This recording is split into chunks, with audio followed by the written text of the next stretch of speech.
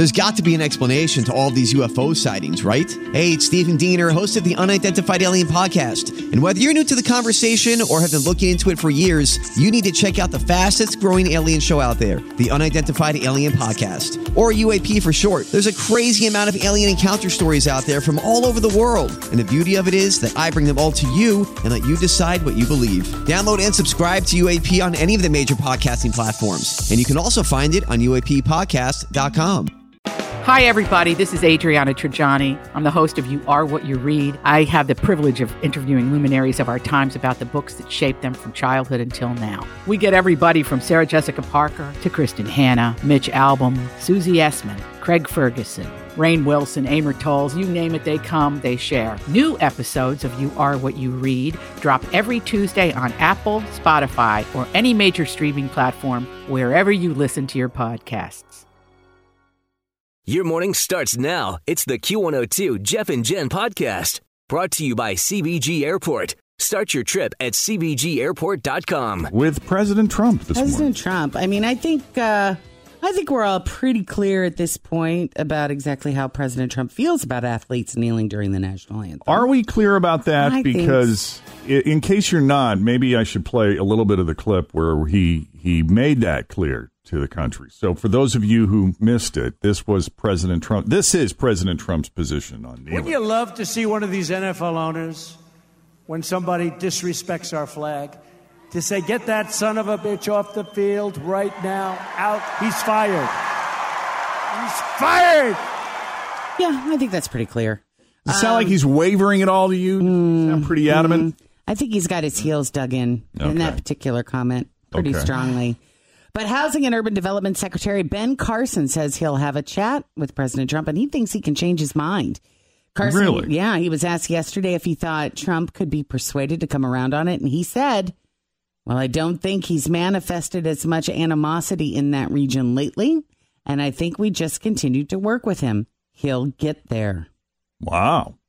Just this past Saturday, Trump tweeted that he would not watch the NFL or U.S. national soccer team if players kneel. And earlier this month, he tweeted that kneeling during the anthem is disrespecting our country and our flag. But there's really just no indication that he's wavering on the issue. But Ben Carson is the only black member of Trump's executive cabinet, and it sounds like he's personally okay with kneeling as long as the players make it clear what the protest is about. So he is working him. See if he gets anywhere. Yeah. I'm trying to think of a time where he's ever reversed his position on something and, acknowledged some kind of regret, looked back on it and said, I was wrong about that. He's changed his mind, I'm sure, as people do. But I don't think I've ever heard him say, I really regret that decision. That was not a good decision. I mean, I can remember now. I can't think of any instances, but I can remember him saying something and then later saying, I never said that. Kind of, that sounds more like it. Right. Yeah. More situation. I never said that. And they'll pull up audio and I was going to say that's always the stuff that you see in the political ads for the other party. It's like President Trump said blah, blah, blah. And then they play the clip and then they play the clip of him unsaying it. So it'd be funny. So it would be funny if he came out and said, I never said you shouldn't kneel to the national anthem. Yeah. Right. I never said that. And then what are you talking about? Clip. Yeah. And then you play the clip. That's deep fake. Yep. Right there. Going back a few years, Jimmy Fallon asked Donald Trump whether or not he's ever apologized. Have you ever apologized? Ever? In your lifetime? Think back. Close your eyes. Think back to baby Donald, when you were little Donnie Trump. Did you ever? I fully think apologizing is a great thing, but you have to be wrong if you're not wrong. Like, for instance, they wanted me... They wanted me to apologize when I first announced for president. They wanted me to apologize because I brought up illegal immigration. Yeah. It turned out I took such heat. For the first 2 weeks, did I take heat? But ultimately, it turned out that I was right. And now people that reported on me are saying thank you very much. I mean, hard to believe. Actually, reporters. And I was right on it. But I will absolutely apologize sometime in the hopefully distant future if I'm ever wrong. Oh, my God. So there you go. The Supreme Court ruled that federal law forbids job discrimination on the basis of sexual orientation or transgender status. Now the only thing you can be fired for is actually showing up to the office. Fred, we told you, please stay home. You don't wear a mask, Fred. The court decided employers can't fire workers based on their sexual orientation or gender identity. They'll have to stick to the usual reason workers get fired, not muting themselves on Zoom. On Friday in LA, they opened museums and gyms. Who would go to the gym right now? I'm not going to the gym during a pandemic or after a pandemic. I'm just not going to the gym ever again. According to a report, the game show Jeopardy has run out of new episodes to air, so now if you want to answer 100 questions in a half hour, you'll just have to have a 4-year-old like the rest of us.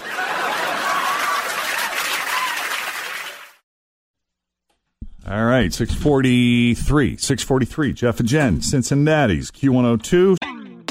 Always feel confident on your second date. With help from the Plastic Surgery Group. Schedule a consultation at 513-791-4440 or at theplasticsurgerygroup.com. Surgery has an art. I'm Bradley Trainer. And I'm Don McClain. We have a podcast called Blinded by the Item. A blind item is gossip about a celebrity with their name left out. It's a guessing game, and you can play along. The item might be like, this A-list star carries a Birkin bag worth more than the average person's house to the gym to work out. Pretty sure that's J-Lo. And P.S. the person behind all of this is Kris Jenner, LLC. We drop a new episode every weekday so the fun never ends. Blinded by the Item. Listen wherever you get podcasts and watch us on the Blinded by the Item YouTube channel. Sun and cloud mix.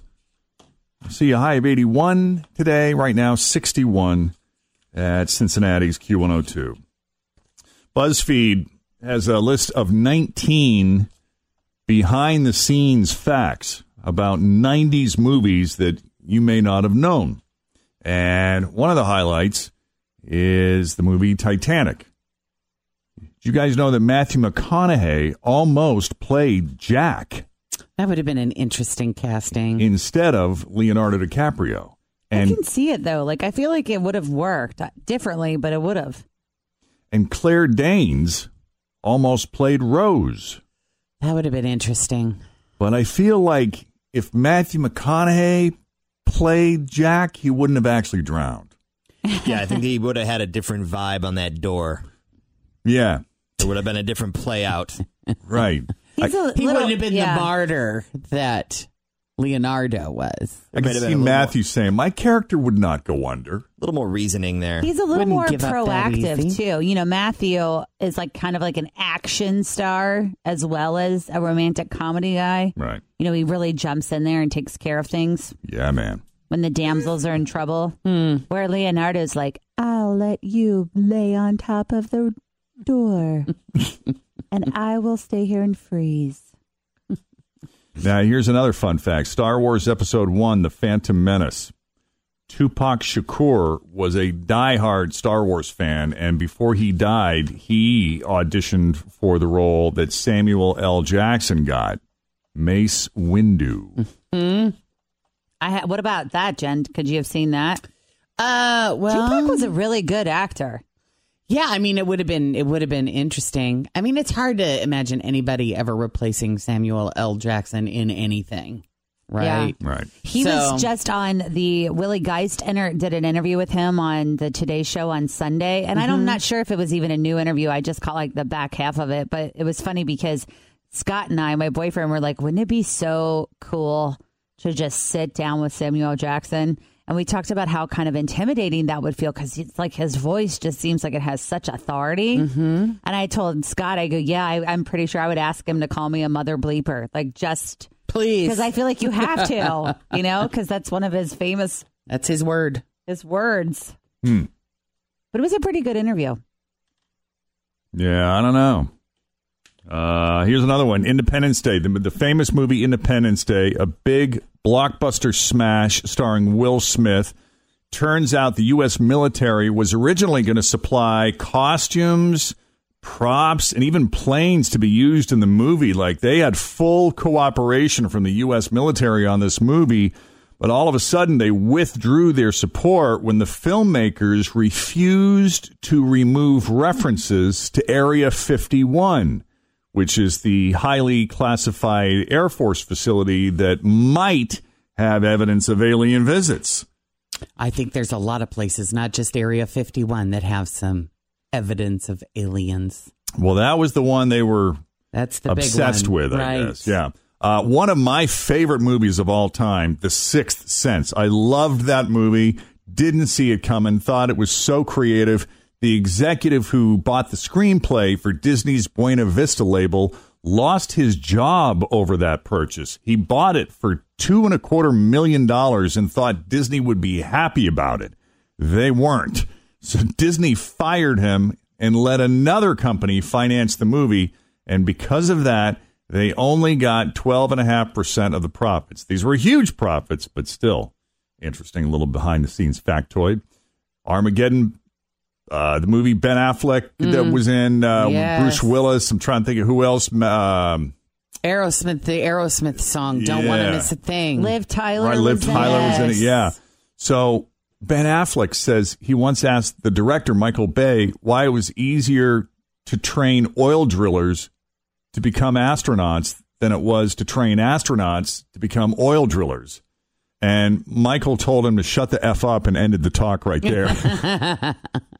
And so you'll hear Ben, like if you have the DVD, watch the DVD with the commentary track, watch the movie where you hear like Ben Affleck commenting on it. He mocks the plot for a good solid few minutes. Oh, that's funny. Yeah. I never thought about that, though, but he's right. Yeah. Terminator 2, Judgment Day. Arnold Schwarzenegger was paid $21,429 per word when you break it down. His salary on that movie was $15 million, but he only spoke 700 words total in the whole movie, which comes to $21,429 per word. See, that's the kind of movie role I would like. Not a the less that I have to memorize, right? You want to do like a full monologue. You just want to go on and be like, that's when I get amazed, watching actors who have just like a 5-minute nonstop, all them just. Right. And I mean, it's one thing to do that and that be the only thing that you do. But that's only one scene in a very long movie of everything they have to memorize. Yeah. Think about Tom Hanks in that movie Castaway. He was like the only one that talked the whole time. Yeah. That would have been really hard. You guys remember the movie Ghost? Of course. God, Patrick Swayze, Demi Moore, yes. All right. So imagine Bruce Willis in Patrick Swayze's place. As much as I love Bruce, and I do, I struggle to see him. And he comes to Cincinnati a lot to shoot movies here. I know. He's just this amazing this action guy. Yeah. I struggle to see him in a has he ever played like a super duper romantic, kind of sensual Not role? like that. I mean, he's definitely done romantic roles before, but not like that. More of a tough guy. But it's interesting that you don't see him in that type of role because he didn't either. He was originally supposed to star in it with his then wife, Demi Moore, but he turned it down because he didn't understand how romance with a ghost could work. Yeah, you kind of gotta suspend belief so there. if you don't see it, then how's the audience going to see it? So, all right. He's That's out awesome. then. I'm sure that was a fun conversation between him and Demi, too. Like, come on, honey. Yeah. How is that even going to be a thing? And she's like, I'm doing it. All right. Well, that's your career. The movie Twister, to give each tornado a distinctive sound. This is really interesting. I love Twister. Bill Paxton and Helen Hunt starred in that movie. Okay. Great special effects. Great movie. Very exciting. To give each tornado a distinctive sound, the sound designers altered a recording of a camel's moan, lowering the pitch until it created this sort of creepy, cavernous sound. And the movie was later nominated for a Best Sound Oscar.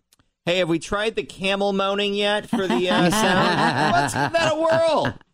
Yeah, I mean, I thought of that. I mean, I'm really, it's cool and creative. I'm That's all a fun for it. job. Yeah. Like, at what point did you say, you know what? We're just not going to use the normal traditional sound effects for tornadoes. Let's use a camel moaning. Yeah. What do we got? Like, where's what do we that got on the that kind of list? sounds like?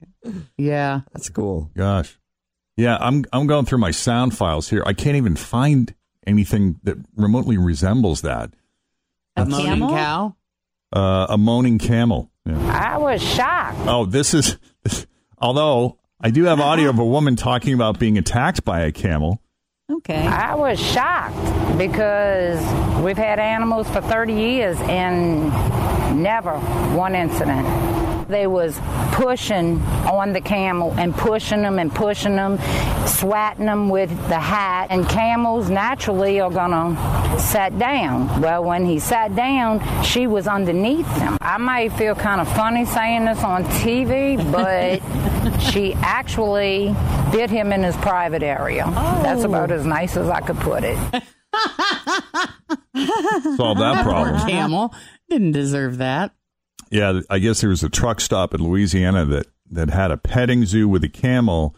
Oh, I kind of remember that. Was it in where did you say? In Louisiana. Louisiana. And a group of idiots were harassing it when it got spooked by their dog, and it pinned a lady against a building and kind of sat on her, so she fought back by biting its junk. Luckily, both of them are okay. The manager of the petting zoo says the camel isn't usually aggressive, but a camel doesn't exactly belong in a petting zoo, so you can't blame the damn thing for getting also a little cranky. It doesn't speak English. Right. You can't control it. Yeah.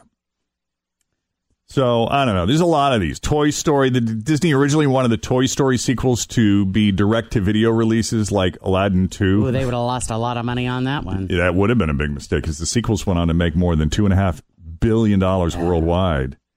And very quickly, Home Alone. Writer-director John Hughes wrote the screenplay in just 9 days. That's awesome. And the last 44 pages of the script were typed up in just 8 hours.